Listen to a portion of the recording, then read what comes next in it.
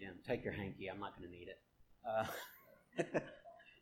Yeah. Oh, there's a whole box down here. So, all right. I might start sweating later, but I don't think I want to wave it around. Might confuse some of us.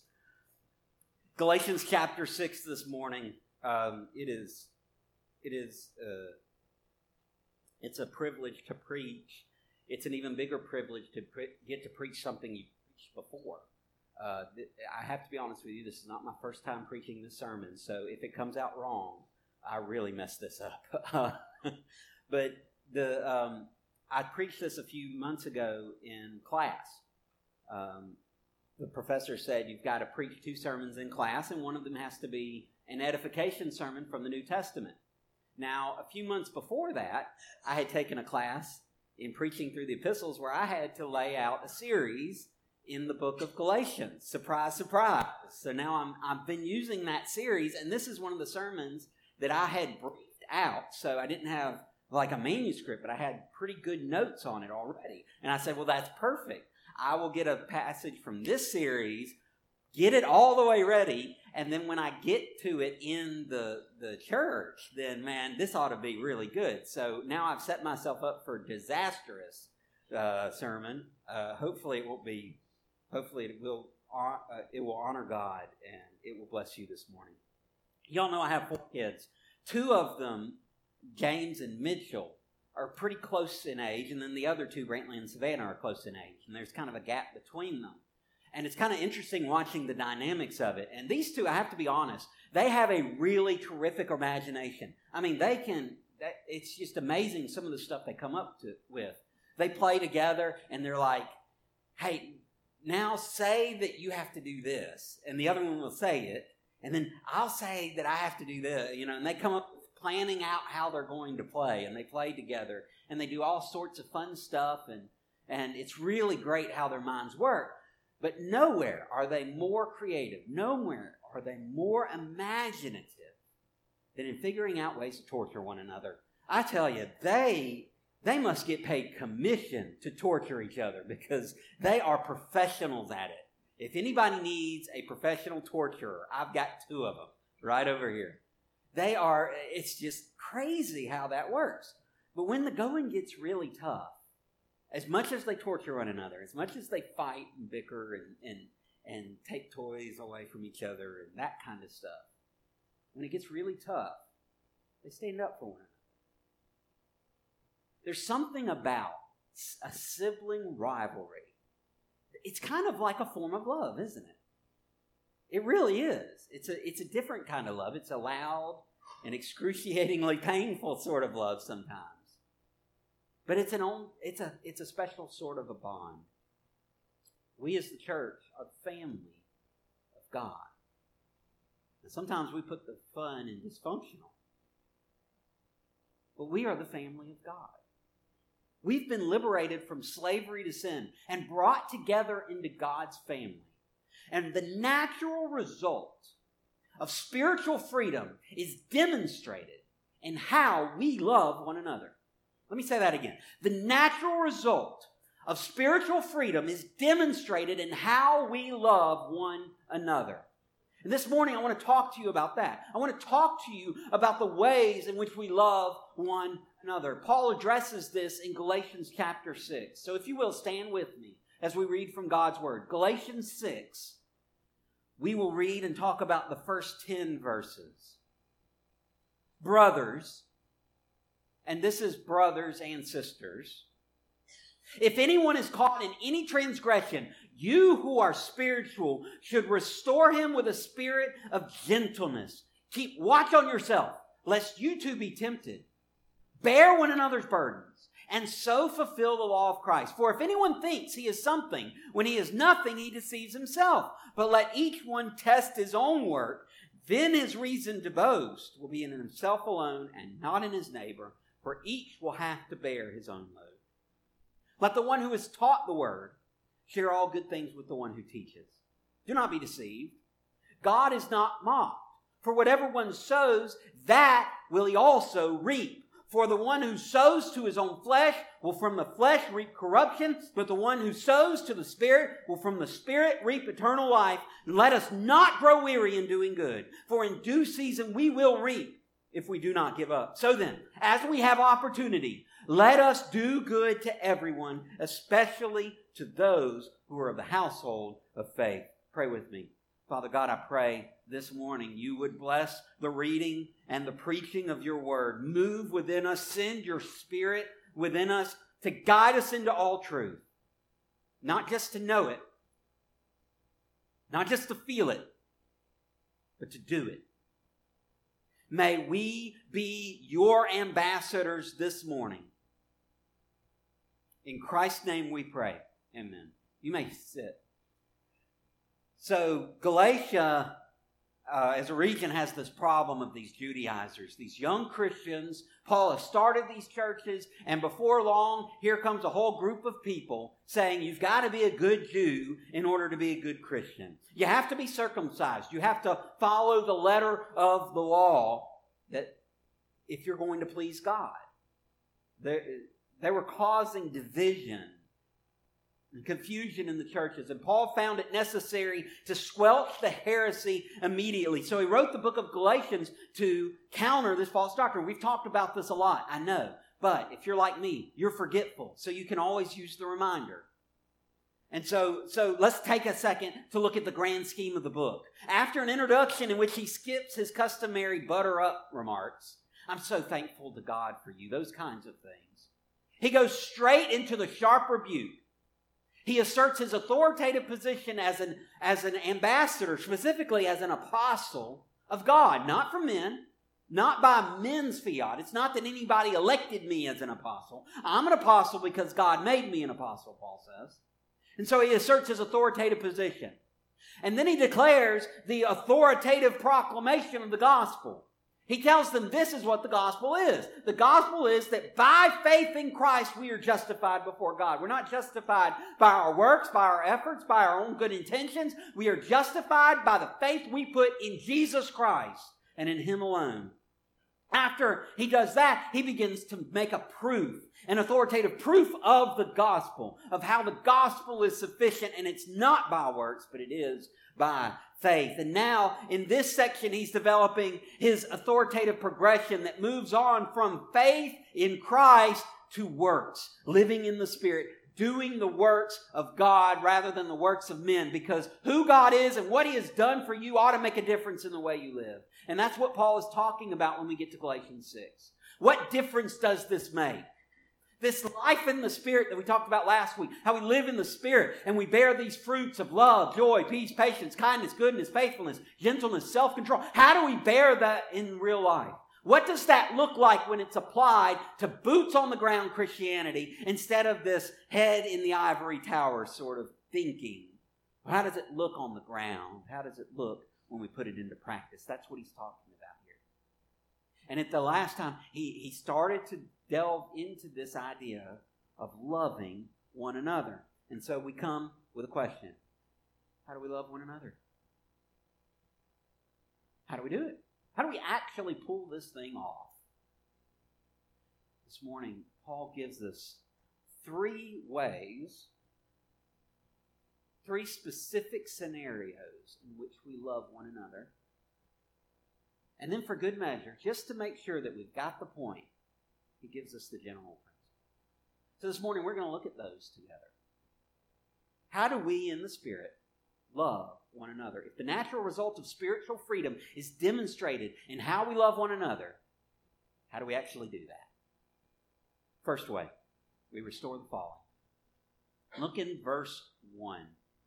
Brothers, if anyone is caught in any transgression, you who are spiritual should restore him in a spirit of gentleness. Keep watch on yourself, lest you too be tempted. In verse 1, Paul gives us the scenario of a brother who's struggling with sin. And don't we know this scenario well, amen? We are to restore him. He says right there, you who are spiritual should restore him.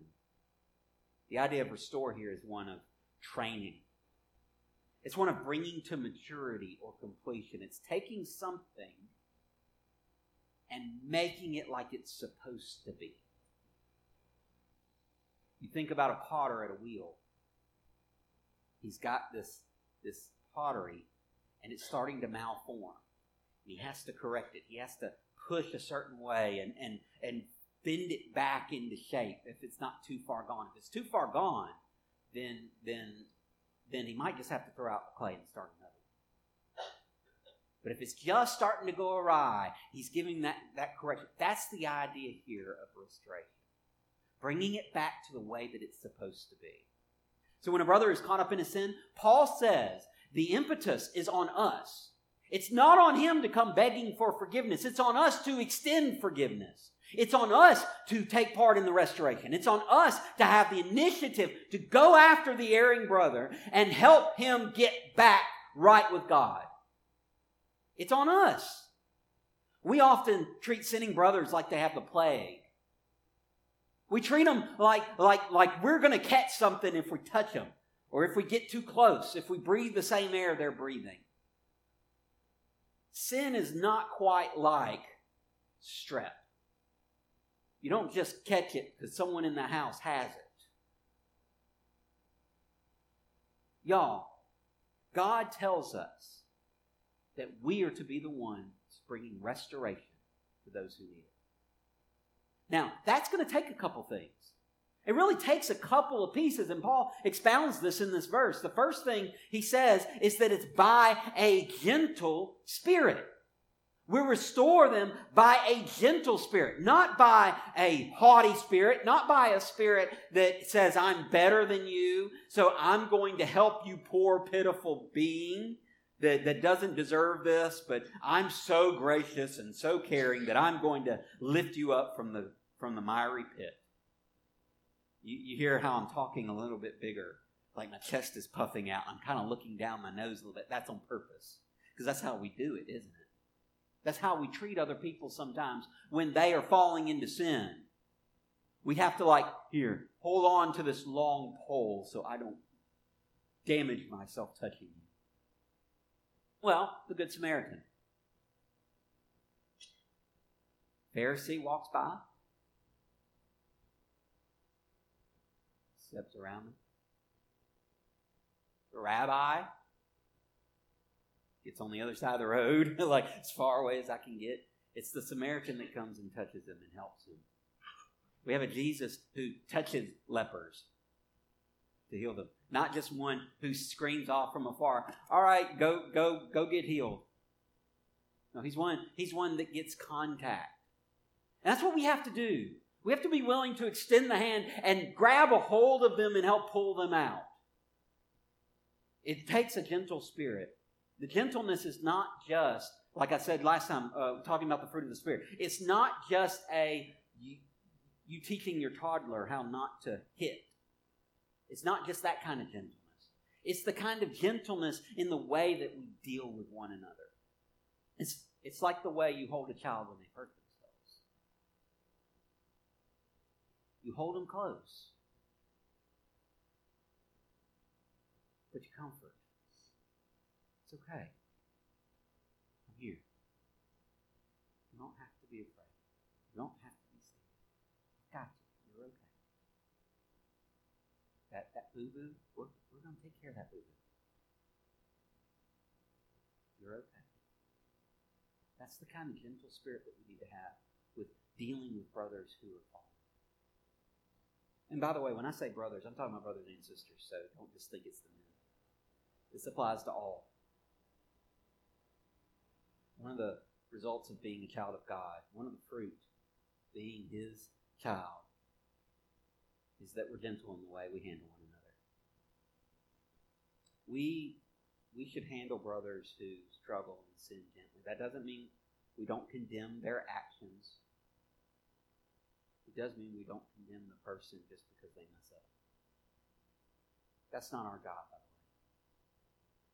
Just because we know they're wrong does not mean that they themselves should be condemned. That's for God to do. Because I have to be honest, when I look at the mirror, I see someone who deserves condemnation. And that's why we have to approach with a gentle spirit. Because, boy, we're all in that mess sometime, aren't we? That doesn't mean we succumb to every whim and fancy of the sinner. We stand firm on a foundation of faith that does not move, that calls sinners to repent. This passage is talking about believers. It's not talking about a world that wants you to condone whatever they want to do because they want to do it. This is talking about the people of God. And when it comes to the church of God, we have every right and every responsibility to call sin, sin. Not because we're deciding what's sin, because God has decided what's sin.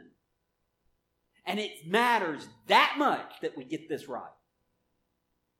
Now, yes, we need a gentle spirit, but we do also need a close watch. It's kind of interesting the way, look back in verse 1. He says, restore him in a spirit of gentleness. Keep watch on yourself lest you too be tempted. That looks like a command the way that's worded, and there's no really good way to word it in English to avoid that. It's just a translation problem. If we all spoke Greek, we might understand it a little differently, but trying to get it into English, that's what you have to do with it. But the idea is actually attached to the restoration. We restore in such a way that we don't forget ourselves. One of the dangers, if you're a lifeguard, you're taught how to save someone who's drowning. You don't just swim up to them and grab their hand and pull them along. Sometimes you got to knock them on the head to get them to stop flailing around. Why? Because they'll take you down too. We have to be careful the way that we restore so that we don't just do what they do in order to be friends with them so that we can eventually lead them back out, because what happens then? We fall into the same problem. We need to do this in such a way that we keep a close watch on ourselves and not fall into the sin ourselves, but we do give the lifeline and the help and the gentle spirit that that person needs us to have to help them get out. It's a balance. It's not just condemn them, and it's not just jump in with them. You got to stand on the dock and reach the hand out to grab someone. You've got to be in the boat and reach the hand out. You've got to have the life preserver yourself to save the person who's drowning. And if we're not careful, we're going to fall into one of the two traps. We're either going to love them so much that we just completely forget about their sin, or we're going to condemn them so much that we're not even going to offer help, and we're going to let them drown. We can't do either. Loving our brothers means that we restore the fallen. We help those who are fallen in sin to get back up. That's one way we love one another. The second way, not only do we restore the fallen, we assist the burdened. Verses 2 through 5 give this picture. Bear one another's burdens and so fulfill the law of Christ. For if anyone thinks he's something when he's nothing, let's stop there in verse 2. Bear one another's burdens and so fulfill the law of Christ. That bearing the burden. You take years and years and years of Greek. It's right there on the surface. You don't even have to speak Greek to get this one.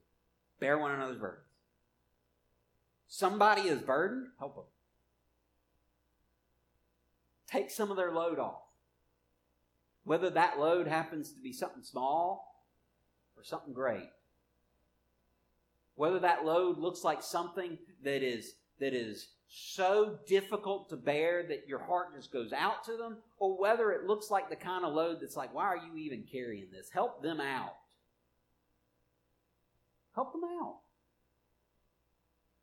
When you're carrying a burden, I'm called to help you. Jesus talks about Pharisees who put all these burdens on the backs of other people, and they're not willing to lift a finger to help. Don't be like that. It's what you do when your wife comes home with the groceries and you rush out to grab the heavy bags. It's what you do when you hear that church member has a big project they're trying to do. You grab your tools and run over to help. It's what you do when the mother's wringing her hands over a wayward child. And you just show up and be with her, pray with her, cry with her.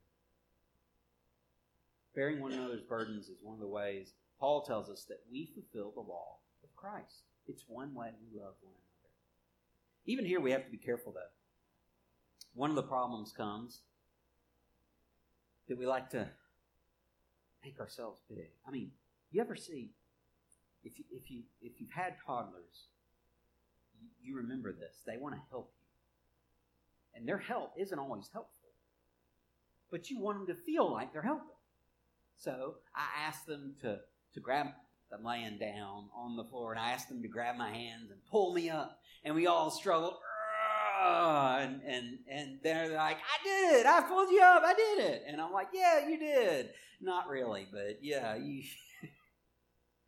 you gave me something to hold on to is all you really did. But the fact of the matter is,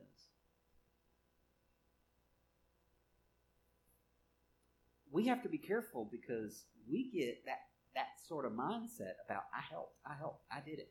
Look what I did. And sometimes what we did really wasn't all that good.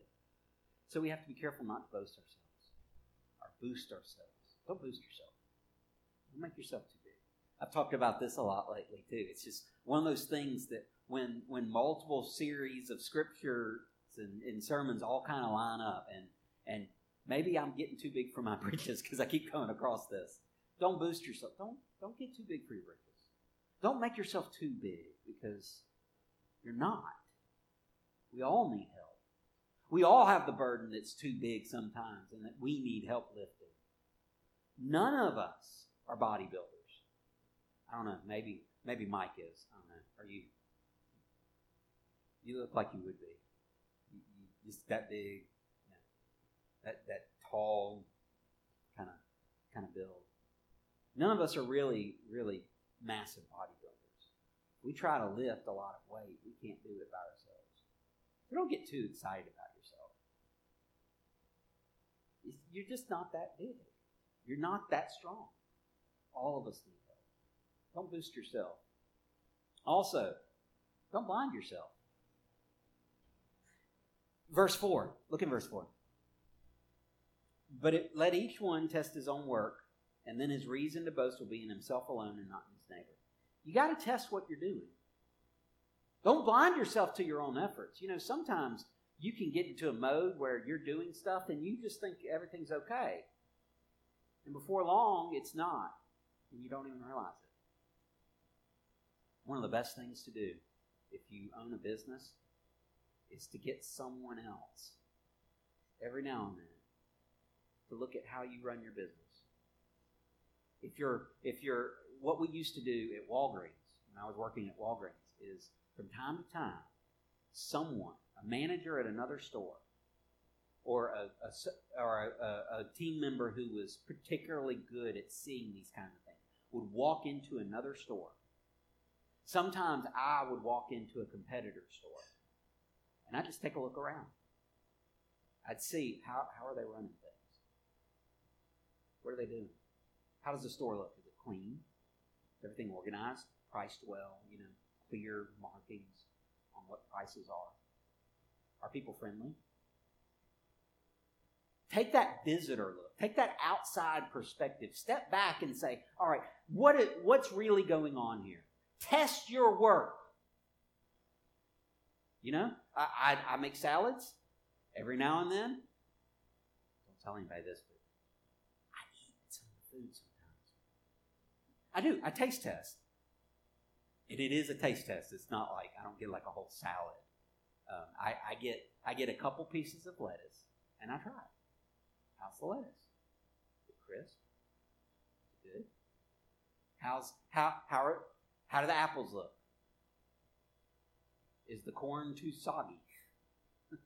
Is it watery? What do my ingredients look like? What do they taste like? What do they smell like? Is this good? Because nobody wants watery corn on their salad. Nobody wants blue cheese that's way too blue. You know what I mean. Nobody wants the ingredients that have gone bad. And if I'm going to make sure that I put out good quality stuff, I have to test what I'm doing. I have to make sure that what I'm doing is up to par. That's what he's talking about here. Don't blind yourself. Don't let yourself become so used to what you're doing that you miss what you're really doing. You see that? Third thing under that, don't burden others. There's no need to put your load on top of someone else when you can carry it. Now, that's a whole different thing to share burdens with those who need help. Sometimes we all need help. Sometimes we need help. But sometimes we have to bear the burden. Only you can do what only you can do. So do what you can do. Don't sit around and wait for someone else to take your load for you. Get up and do it. Don't sit around and wait for someone else to pick up your dirty clothes off the floor. You pick them up. Don't sit around and wait for someone else to fill that ministry need that you know needs to be filled. You fill it. You do it. Because that's a burden on you. God has put that burden on your heart. He's done that for a reason. You get in and serve. Sometimes it's, I wish I could, but I've got a bad back. Well, come tell me, and I will hook you up with someone with a good back. We'll do it together. We'll bear one another's burdens. I get that. There are some things that you want to do that you can't do. I totally get that. Trust me, I run through that all the time. There are just not enough hours in the day for all the stuff that I want to do. There's some things I have to do. There's some things that I have to mark out and say, this has to be done. So bear your own burden. Don't burden other people. But when you're carrying a burden that's too great for you, that's when we need to come. How can we help you bear that burden? Maybe that burden is sitting wrong and someone just needs to adjust it. Have you ever had a book bag and everything was kind of mixed up and it just wasn't quite right, but then you take stuff out and you situate it right, and then it's a lot easier to carry, even though it's the same amount of weight? Maybe the straps are hanging down here and you're like almost falling backwards because, you pull those straps up, you get that weight higher and it's easier to carry. Sometimes it just is a little bit of adjusting. But whatever we do, part of the way we love one another is that we bear one another's burdens and we don't make them bear ours. Number 3. We also help the ministry. This is a way that when I preached this in class, I told them, we like this verse 6, because in verse 6 it tells people to share with us who are teaching the word. So that's like a good thing for ministers, right? Listen to what he says. Let the one who has taught the word share all good things with the one who teaches.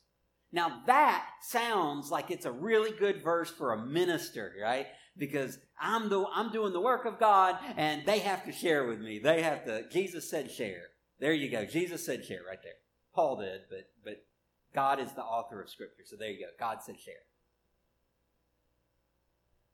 2 things are wrong with that view. Number 1, that's very short-sighted. But number 2, it's very short-sighted. Let me explain what I mean. If I'm only thinking of myself, well, I'm not really loving others, am I? So that's the short-sighted part. But the really short-sighted part is the fact that I'm not the only one ministering. In fact, you want to know where ministry happens? People think ministry happens in a pulpit. People think it happens at a Sunday school lecture. People think that it happens in the walls of the church. But I want you to know something. Ministry happens in hospital waiting rooms. Ministry happens in checkout lines. Ministry happens at a gas station.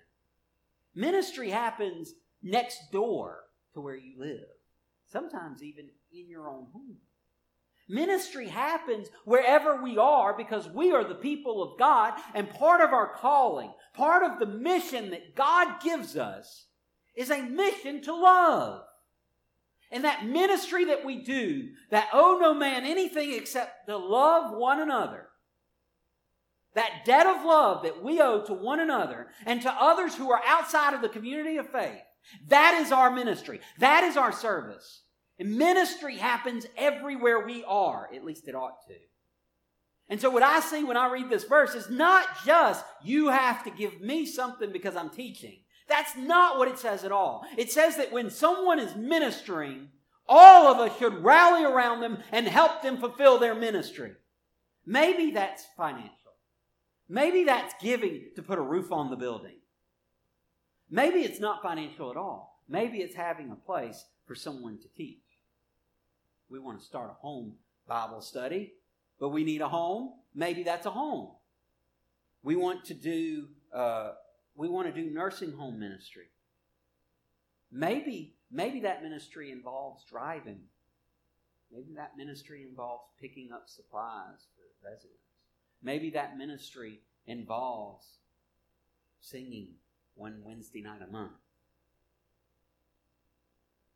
We want to do different kinds of ministries. How can we make those happen?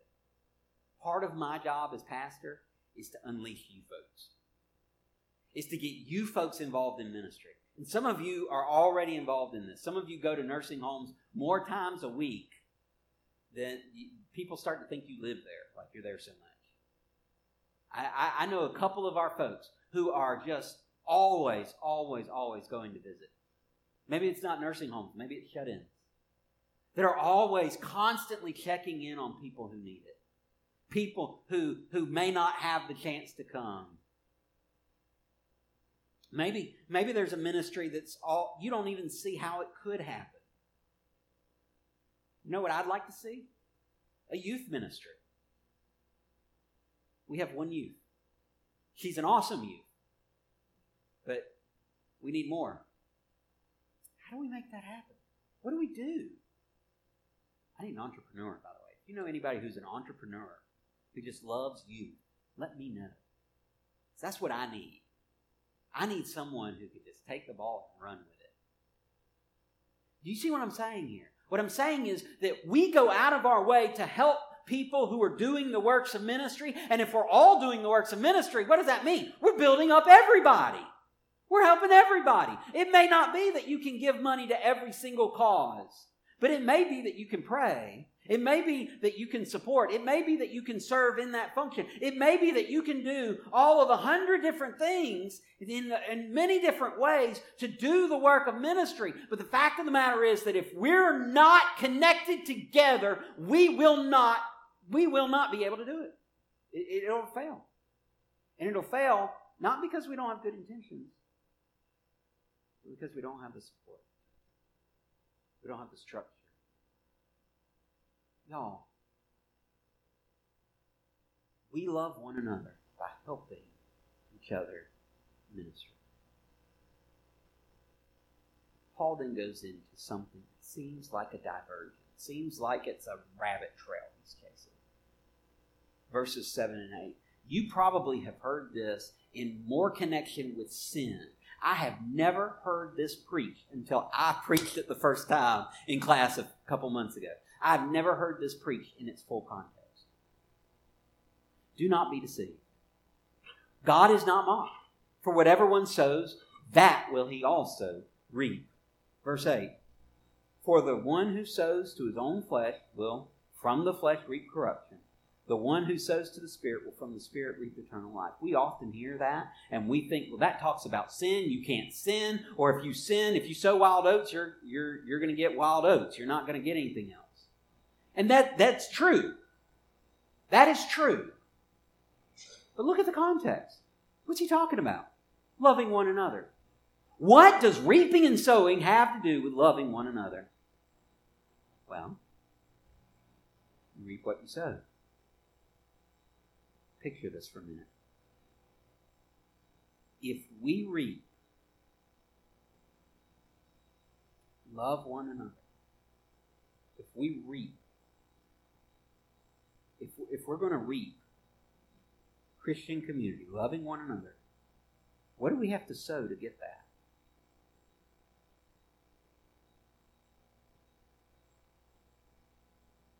You reap what you sow. The things we put in now are what determine what grows.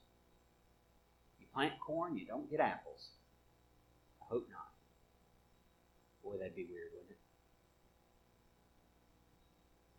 If we will sow the life of the Spirit in community, restoring the fallen, assisting the burdened, helping the ministry, if we will sow those things, we will reap Christian community.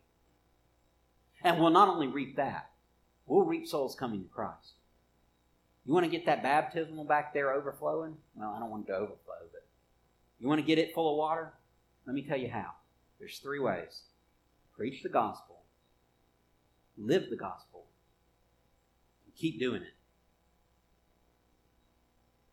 Not necessarily in that order.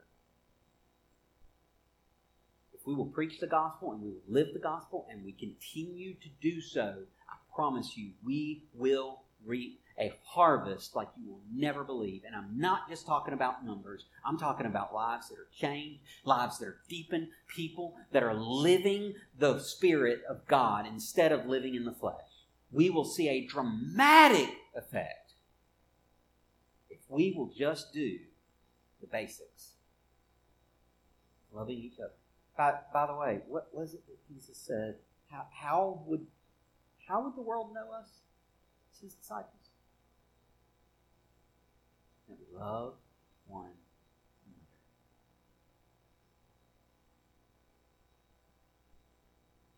All these 3 ways lead us to one general principle.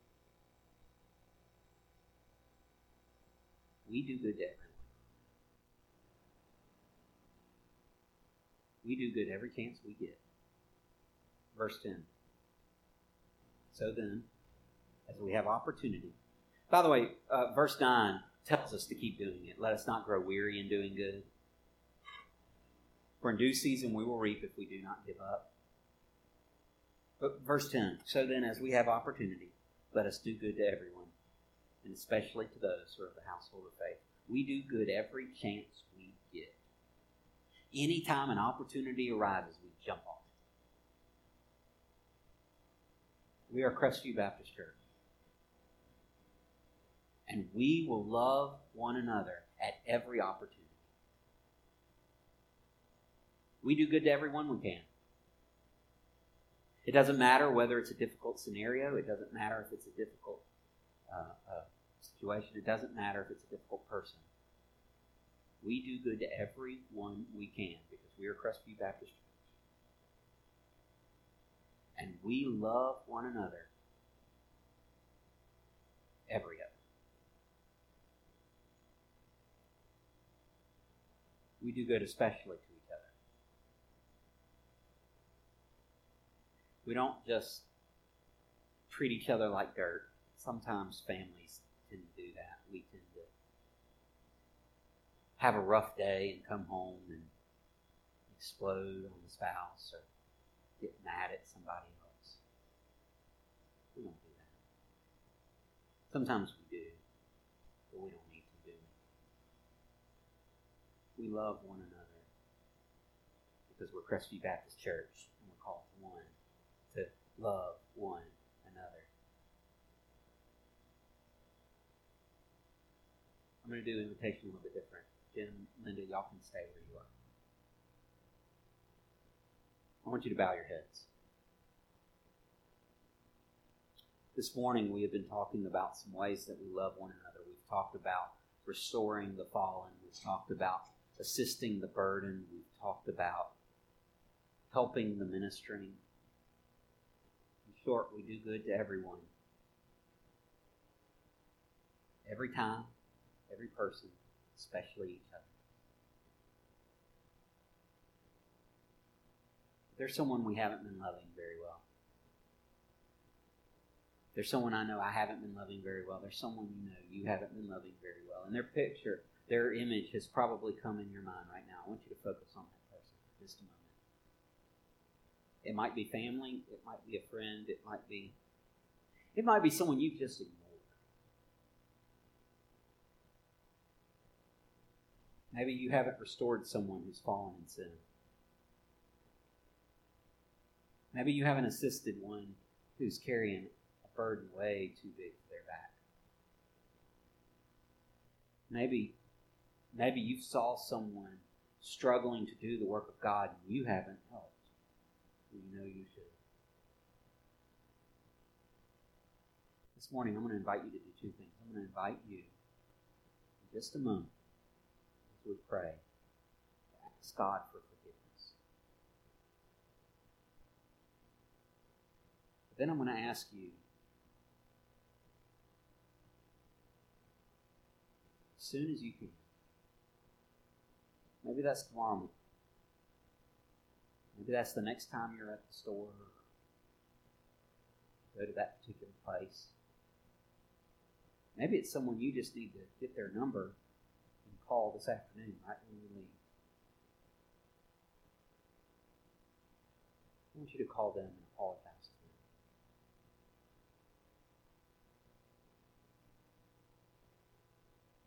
And seek to find a way to love them the way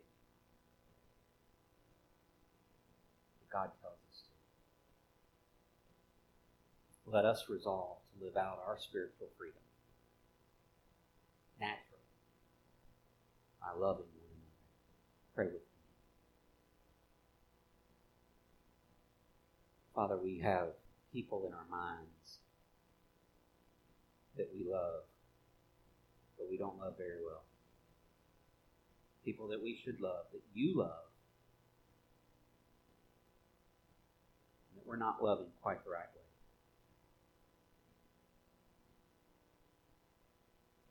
Father, I pray in this time you would burden our hearts. Forgive us when we fail to live out the love that you've commanded of us. Forgive us when we fail to restore the fallen, to assist the burdened, to help the ministry, to do good to everyone. Father, we ask you to forgive us and to help us do better. And as we reach out to them in the next day or two, pray, Father, that you would make our efforts fruitful. That we would love them the way that you want us to. And in the process, we might be an example to others. They might open the door for us to talk about Christ. Maybe with them, maybe with someone else. That we might have the opportunity to glorify your name in the way that we should. Father, it's too big to do on our own. None of us can carry the burden of fulfilling your law, not without your Spirit. So, Father, dwell within us. Strengthen us, empower us, embolden us. Give us everything we need to do to follow through with your word.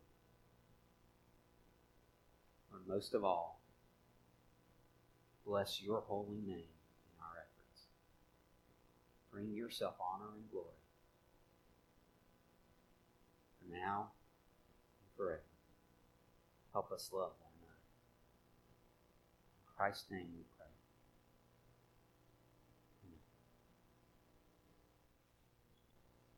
We'll be having our services tonight. Church council, remember, we're meeting at 3:30. For the rest of you, we'll see you at 5 o'clock. Y'all have a terrific week. And if you need help with anything, you let me know.